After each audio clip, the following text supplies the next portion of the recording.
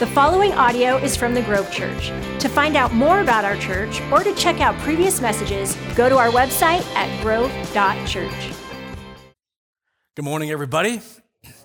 Hope you're doing good today. Moving towards spring, eventually the weather will catch up, so we'll just bear with that. But hey, before we jump into our text today, I want to say thank you. We've had a bunch of people volunteering the last kind of week and a half and even coming up this week just to improve kind of the exterior and do different projects that need to be done. There's been a bunch of people that have stepped up and made that happen throughout the week. And I just want to say thank you. I don't think it's any small thing that people come out to make that happen. So would you give them a hand for serving and doing that? Appreciate it immensely.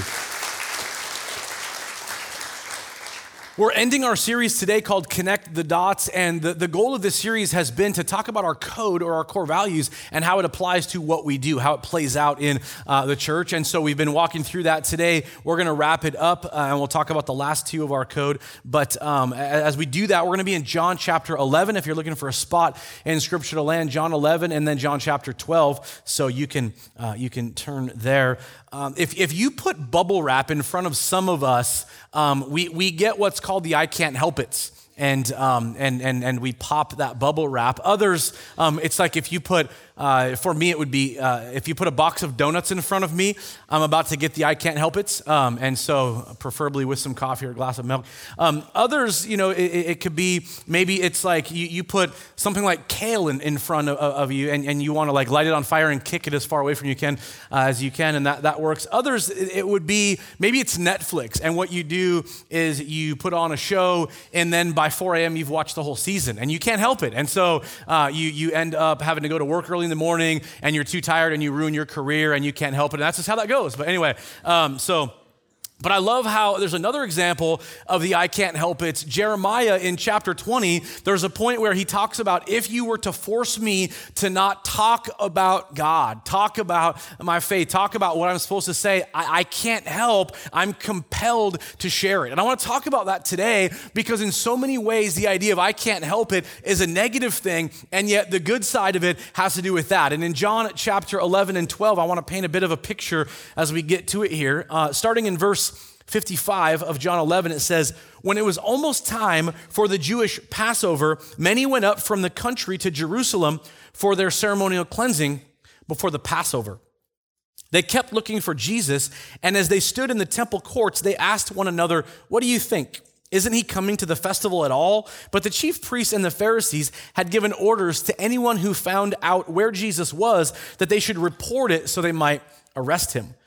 6 days after the Passover, chapter 12, verse 1, Jesus came to Bethany where Lazarus lived, whom Jesus had raised from the dead. I'm going to skip a little bit here and head to verse 9. Meanwhile, a large crowd of Jews found out Jesus was there and came not only because of him, but also to see Lazarus, whom he had raised from the dead. So the chief priests made plans to kill Lazarus as well, for on account of him, many of the Jews were going over to Jesus and believing in him. The next day, the great crowd that had come for the festival heard that Jesus was on his way to Jerusalem. They took palm branches and went out to meet him, shouting, Hosanna, blessed is he who comes in the name of the Lord. Blessed is the King of Israel. Jesus found a young donkey and sat on it, as it is written, do not be afraid, daughter Zion. See, your king is coming, seated on a donkey's colt. At first, his disciples didn't understand all this. Only after Jesus was glorified did they realize these things that had been written about him and that these things had been done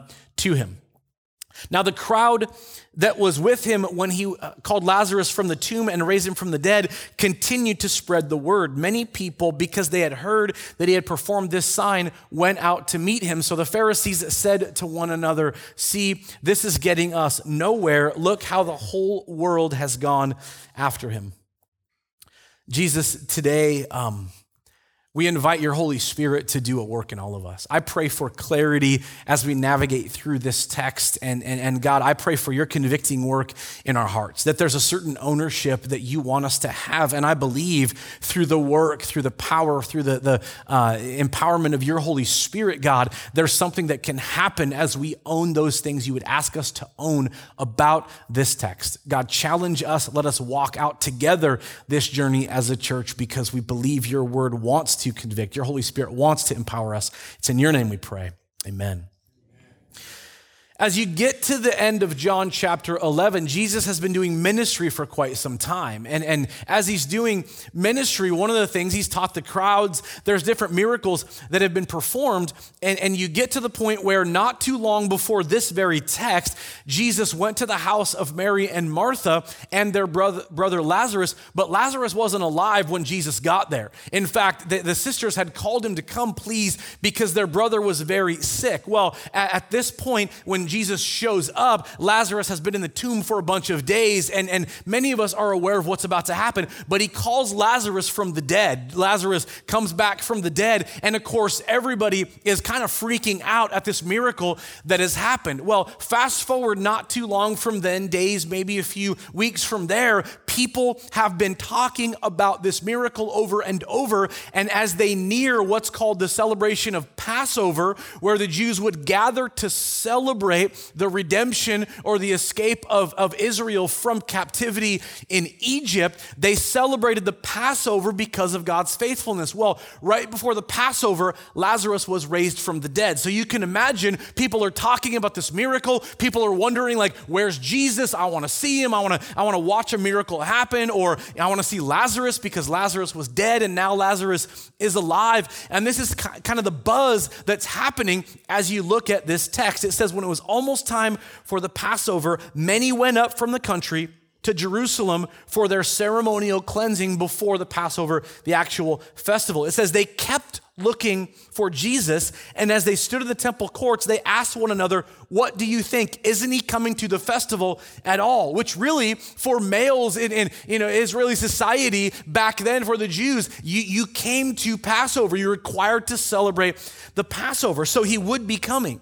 Now, as you continue on, it says the chief priests and Pharisees had given orders that anyone who found out where Jesus was should report it so they might arrest him. 6 days before the Passover, Jesus shows up to Bethany, where Lazarus lived, whom Jesus had raised from the dead. So Jesus is moving towards Jerusalem, but he's not there yet. In fact, he was invited to a party in his honor for raising their brother from the dead. Like, that's a pretty worthy party to go to, right? And so they're going to honor Jesus. Jesus shows up at this party in Bethany, and it says in that moment, the verses that I skipped a little bit ago, what would be where they're celebrating Jesus, and Mary, in her gratitude for her brother being alive and this miracle that has happened, grabs this jar of perfume and pours it over Jesus and is bowing in kind of repentance as well as worship as she wipes her hair on his feet. And it was a prophetic kind of view that happens of preparation for his burial. And while maybe they didn't fully understand that, that's how John describes that event. It says then that meanwhile, verse 9, a large crowd of Jews found out. And what I want you to pick up on, I'm going to hone in on this specifically. There's all kinds of messages you can get from this text, but what I want you to hone in on is over and over and over, people are talking about Jesus. People are talking about this miracle. People are talking about Lazarus and Jesus and things they've heard about the feeding of the 5,000 more than one time, about eyes being open, about hands growing out and working, about leprosy being cured, about lame people walking. People are talking about all that Jesus is doing, and they're marveling, and sure, they want to show up and see a miracle. They want some sort of proof or to witness that Jesus is this guy or that Lazarus really was dead and now is alive, but people are abuzz about who Jesus is. It says, meanwhile, a large crowd of Jews found out, again, talking, that Jesus was there and came not only because of him, but because Lazarus, whom he had raised from the dead. And then verses 10 and 11, it says, so the chief priests made plans to kill Lazarus as well, for on account of him, many of the Jews were going to Jesus and believing in him. We've said before, as you walk through scripture, what you find is first they're annoyed by Jesus, and then they're upset, and then they're angry, and then they're furious, and then they just plain want him killed. Well, they've reached the point here where they're like, well, let's make sure he gets killed, and apparently now we need to kill Lazarus too. I mean, you want to talk about the deception that the enemy can do in the lives of the human heart, which, by the way, while you and I would go, I would never be guilty of that. What about the fact that there are times where we hear about who Jesus is and we surrender our lives, but down the road, some way we become deceived in one way or another, believing something that isn't true. Deception is a subtle thing. And most of the time in your life and my life, the enemy doesn't show up with some sort of deer hooves and horns and a giant, red, appearance and go, I'm the devil, serve me. And here's the religious crowd that, again, it started subtly. Murmurings of some guy that can do miracles, murmurings of some teaching that they kind of didn't like at first, that later on would lead to they want him dead. We can all go, I would never be guilty, but what about the progression of your faith? And does it continue to grow in maturity? Does it continue to be shaped the way that it needs to be on this journey? Or do you find yourself becoming maybe a little passive, maybe excusing things that Scripture might call sin, but you justify why it's okay for you? And again, little by little, that road is a subtle one that can lead to the destruction of our own lives spiritually. It's a reminder, a little bonus sermon, but it's still a great reminder for all of us. It says this in verse 12, the next day, the great crowd that had come for the festival heard that Jesus was on his way to Jerusalem. They took palm branches and went out to meet him, shouting, Hosanna, blessed is he who comes in the name of the Lord, blessed is the King of Israel. And it says that Jesus at that point found a young donkey, sat on it, as it is written, do not be afraid, daughter Zion, see your king is coming, seated on a donkey's colt. This was all prophetic, and what they were declaring when they said the word Hosanna was he saves, the Lord saves. And they said, blessed is he who comes in the name of the Lord. Blessed is the King of Israel. They were bowing, waving palm branches in homage, even in worship to Jesus at this point. The religious crowd would not have appreciated this moment. The religious leadership would have been upset that this was happening. And it says that Jesus got on a colt, donkey, and came into Jerusalem. And as they're waving these palm branches and making this declaration, it was fulfilling both Hosea in the Old Testament as well as Zechariah in chapter 9, verse 9. This was prophetic. Also, just a little side note here on understanding the idea of a colt, it was the idea of a king coming in peace. And yet the religious crowd, the religious leadership of Jesus' day would say he's not coming in peace, he's deceiving you. And yet again, it's that condition of the human heart that can become so fickle, because even the crowd who at this point would worship would then 6 days later yell what? Anyone? Crucify him. Blessed is he who comes in the name of the Lord. 6 days later, 5 days later, crucify him. This is the crowd that was manipulated once again by the religious leaders that would put him on trial and unjustly condemn Jesus to be killed. But it says this, and I love this, at first his disciples didn't understand all this. Only after Jesus was glorified did they realize these things had been written about him and that these things had been done to him. This is a theme over and over for the disciples. Over and over, they hear Jesus teach certain things. They see certain things that happen. They wonder about who he is, but they don't understand. And this is another one of those until later on. Now, verse 17 says, now the crowd that was with him when he called Lazarus from the tomb and raised him from the dead continued to spread the word. Many people, because they had heard that he had performed this sign, went out to meet him. And one of the things that strikes me when you read this text is it's not the disciples that are spreading the word. It's people that they're not sure what to believe, but that Jesus is some sort of figure that's a big deal. And just a note for you and I, in the world that we live in, sometimes what happens is for many of us in this room that would say that we're followers of Christ, I'm a Christian, I'm a believer in Jesus, the world can talk more about Jesus than we do. The world can say things about whoever Jesus is more than we can. And it really ought to be an indictment for all of us, because here's what happened.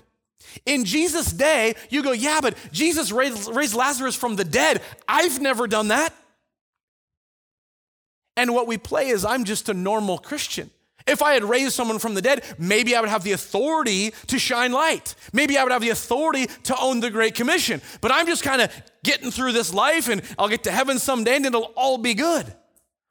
Now, I can say that in a way that feels very, very heavy or very condemning, but the challenge is this. What we do is we set aside our personal ownership of the Great Commission. The need for you and I to understand you and I are living miracles. You and I are meant to shine light, and yet we play the card all the time. I'm just a normal human being. There's nothing miraculous about my life. Do you really believe God thinks that about you? Do you really believe that you're just simply here to exist and go through the motions and surrender your life and eventually get to heaven? See, in our code, we say this. We are serious about the saving work of Jesus Christ. We know the methods will change, but the message never will. I don't know what you found or what your story is. And I mentioned how last week, when we talk about baptisms, the story is often, here's how I used to live, and then Jesus, and here's who I am now. And what we find in Jesus is what we call salvation. What does salvation mean? It means dealing with the issue of sin that breaks us, that we can't earn our way out of sin, can't over measure the good from the bad. And I've explained this many times before. What it requires for you and I is forgiveness because of a Savior. That what Jesus did was pay the price that you and I could be forgiven. I've said before that you and I can have a clean slate, a new start, and many of us in this room have prayed that prayer. Jesus, I believe you paid the price on the cross for me. I believe you died and rose again so that I could have life. Forgive me of all of my sin. Come into my heart. I want to serve you. I surrender to you. I believe it's the most important decision anyone could ever make. But here's the thing. What happens is we misunderstand it if we believe the message is for us and that we can enjoy it and appreciate it and live out our days and die and go to heaven. It's missing the point. Somebody years ago once said it this way: the local church is the hope of the world. Now, that's not to remove Jesus from who he is, but it's this, that you and I are the ambassadors. You and I are the ones that carry the message of Jesus. In Jesus' day, in John 11 and 12, it wasn't the disciples owning the message. It was other people, come see Jesus. If this world, who doesn't really know who Jesus is, was trying to describe Jesus, there are all kinds of ways. And somebody has said he was a great teacher. People have said he was a perfect example of how to live a life. He would say all kinds of things about being a good person. But C.S. Lewis was quoted as saying he's either a liar, a lunatic, or he's Lord. He's a liar because some of the claims that he made about being God himself aren't true. Or he's a lunatic. He thinks they're true. Jesus had a Messiah complex. Because people who say that either directly lying, they're a lunatic, or it's the third option. They're the Lord of heaven and earth. C.S. Lewis says there's no room for any other explanation.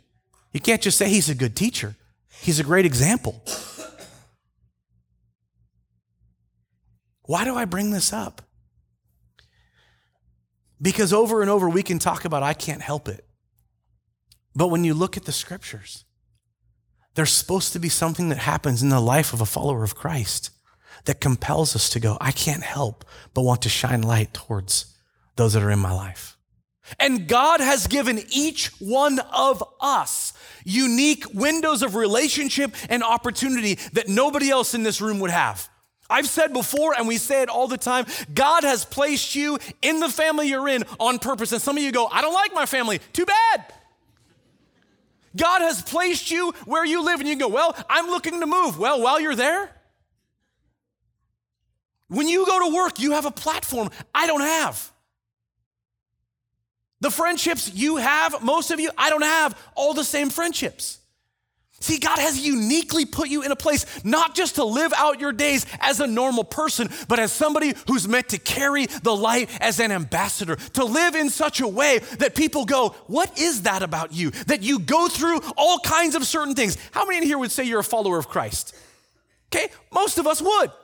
If you say you're a follower of Christ, how many would say since becoming a follower of Christ, you've been through hell and high water?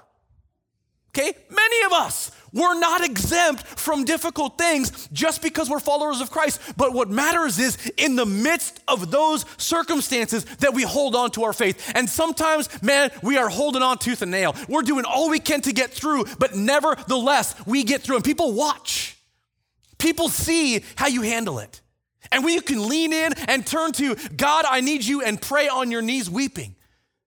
And when you can cry out to the heavens, and when you can talk to others that help give you perspective, and when you can walk through it, not thinking you're void from it because you're a follower of Jesus, but that it's part of how life goes in a fallen world, people go, how did you do that?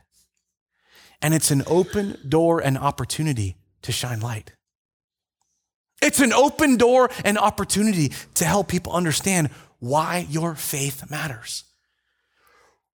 Revelation 12, verse, I think 11, 10, 11, it says this: we overcome the enemy by the blood of the Lamb, okay, by what Jesus has done for us, and by the word of our testimony. Your story matters. Why your faith is your faith matters. And there is a world out there that needs to hear you say it.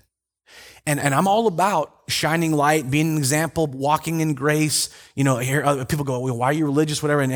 But you've got to figure out how to tell your story. See, one of the things about this trip we went on in Pedernales as a missions team, 21 of us, I mean, it was an incredible trip, and all the work and the unity and all that God did really was profound. And I think if you ask anybody that went, they would share that as well. But one of the things that we do at the end of every day is called the debrief. We talk about, so let's talk about our day. What did you learn that you never knew before? Who did you meet that you've never known before? You know, what is the first experience you've never had before in your life until today? Let's talk about it.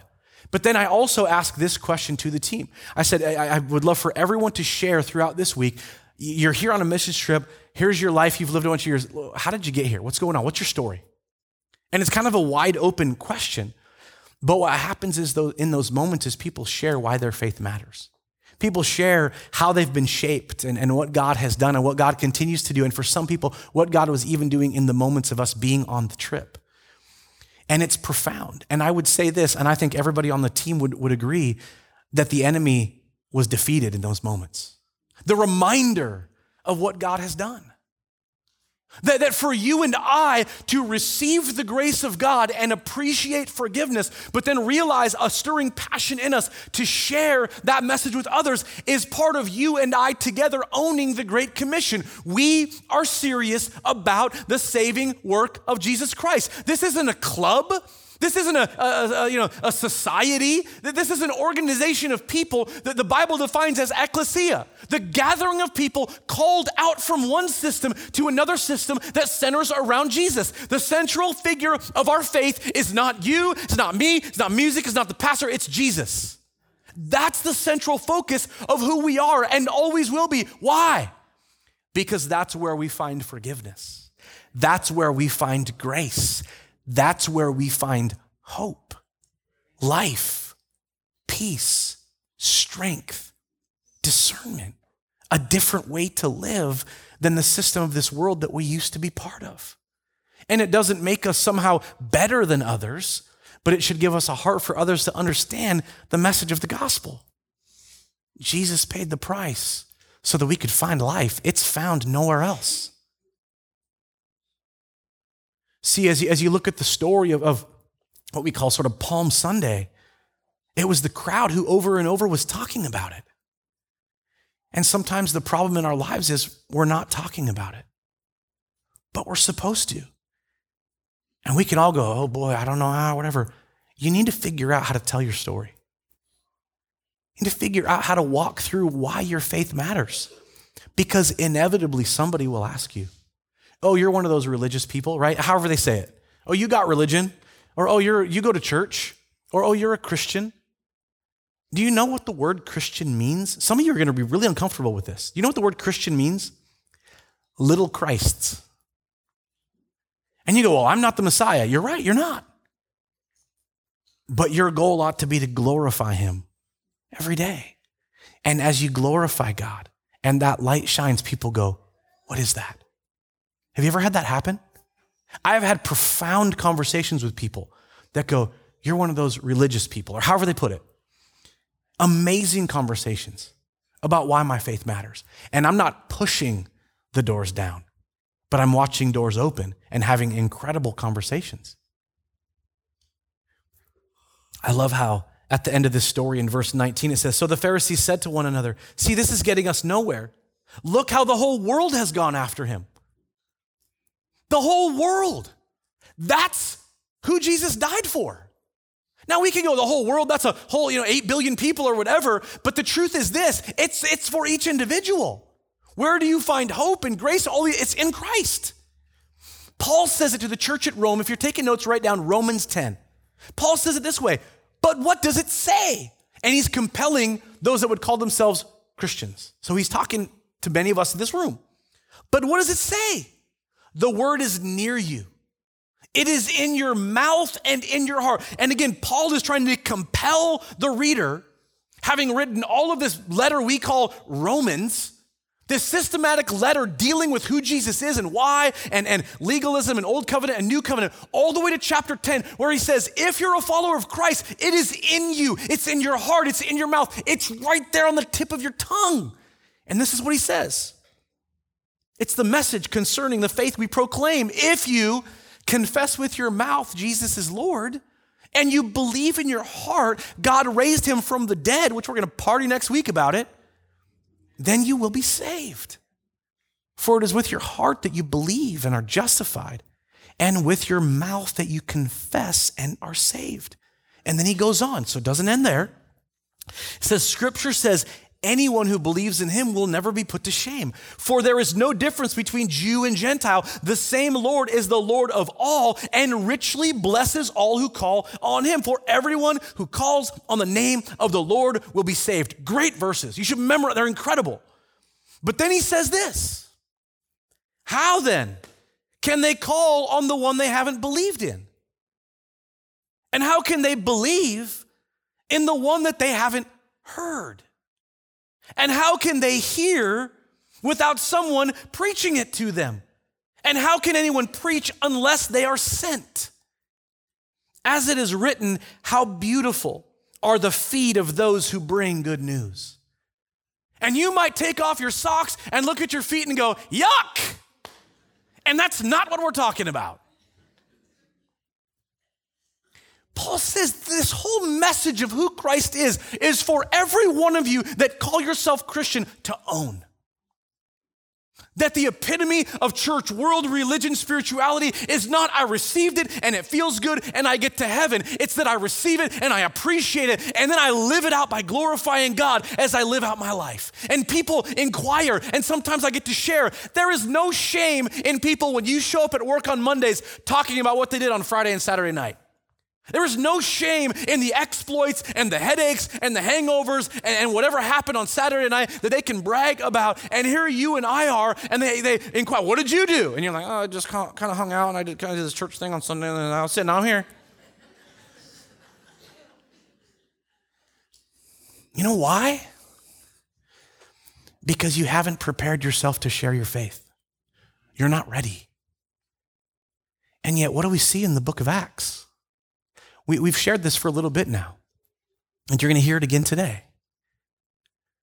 You have Jesus who, when he's being crucified, the disciples run away afraid for their lives. And Jesus dies, and the disciples are kind of remorseful, and man, what do we do? And all this stuff. And then Jesus shows up after he's been killed. So pretty big miracle. And then I love how one pastor says, if a guy says he's going to die and raise from the dead and then does it, you should probably listen to what he has to say. Right? So there you go. Anyway, so he shows up to the disciples and they're like, oh my word. And Thomas is like, no, for real, come on, I want to see him. And Jesus is like, ta-da, and you put your hands here, you touch me, we're good. And Thomas at that point falls to his knees in worship and it's like, my Lord and my God. It's a moment of worship, okay? Again, Jesus is the Savior. So then he appears a bunch of times to a group of over 500 people, but the disciples teaches them, challenges them. You get to Acts and he says, wait and pray, I got to go. And I've said before, he ascends into heaven. They're waiting and praying. And it says 120 of them had gathered. They're praying. during a feast called Pentecost, and the Holy Spirit falls in Acts chapter 2, and it says there were this violent wind and tongues of fire, and they were speaking in tongues, and the whole group that had gathered for Pentecost and their Jewish festival, first fruits gathering, they had gathered for that, and they're freaking out, and Peter stands up and says, this is Jesus. He's not dead, he's alive. It's what Joel said. And you guys, this is for real. He is the Savior. And the crowd goes, what do we do? And he says, repent and be baptized, right? And it says 3,000 were added to their number. They continued to meet together. They were being discipled. They were breaking bread together. They were learning about Jesus. They were walking this journey. Acts chapter 3, a little bit of logistics in church, deacons being chosen, and then they go to the temple, Peter and John, and some guy's like, hey, you got any cash? You got any money? And his legs don't work. And Peter and John look over at him, and Peter's like, I don't have any cash, but I got some healing. Get up and walk. And he gets up and walks. People freak out. People come running. The whole story begins to spread. Again, they're telling people about what's up, and the religious leadership find out, and they bring in Peter and John. And what do? Well, what have you done? And Peter's like, we didn't do it. Jesus did it. And they're like, him again? Like, yes. And they're bold. And they're different. And the religious crowd says this, I want you to shut up. Stop talking about it. And what is their response? We can't help it. What if you and I got to a point in our lives where we just can't help it? That we want people to know Jesus so bad. I'm going to confess something to you that feels a little bit uncomfortable. 6-7 weeks ago in our life group, we're having these conversations, and my wife talked about it a couple weeks back about our identity. And I went on this journey that week of, man, Lord, what is my identity? Now, there's all kinds of ways to define that, and for 31 years of being in Jesus, we could talk about, and I've said it before, like I'm God's child, Christ's friend, all those things are great, and it's true, but I'm like, Lord, what do you have to say to me about who I am? And the Lord said this, and again, this feels weird, vulnerable to say this, but I felt like the Lord said, you're a life bringer. Now, I was like, okay, I don't like how that's phrased. Is there another way to put it? That's what I thought for at first, like life bringer, huh? But here's what hit me. For the last little while, because in our life we were talking about, man, we're supposed to carry ourselves with joy and hope, that I really hadn't been carrying myself that way. That most of the time for a while now, I feel more burdened by the responsibilities of life, and by certain things that can kind of stress me out, and stuff you can talk about, like a dad, husband, pastor, just community stuff. I was just feeling, and there wasn't a lot of joy. But I remember this, and I'm going to share just a tiny bit here. When I gave my life to Christ, I've said before, like I wanted to be an actor. I wanted to go to Hollywood. I'll just try out for stuff and eventually hopefully get a sitcom or some movie or whatever. And the whole thing behind that, just to be transparent, was this. I love the idea of checking out of life sometimes and taking 30 minutes to laugh, or an hour and a half or whatever to watch a movie and forget about all the responsibilities and just watch and laugh or whatever. And I'm like, I want to do that for people. But when I gave my life to faith in Christ, not long after that part of my journey, my heart was this: if Jesus is for real, it's way better than an hour and a half. It's way better than 30 minutes. And so it's really brief, but that's kind of my story of realizing I want to help people understand Jesus. But what I love is this: 6 weeks ago, God reminded me of it. That my goal in life all the time is just to bring life wherever I go, because I want to represent Christ. And that was my passion 30-ish years ago. And I need that to continue to be my passion today, that I don't forget why I do this. And I love it, by the way. But I realized that for a while, it just wasn't there. And for the last 6 weeks, God, what does it look like for me to bring life wherever I go? And I'm trying to, through the Holy Spirit, carry myself differently. Yes, stresses are still there.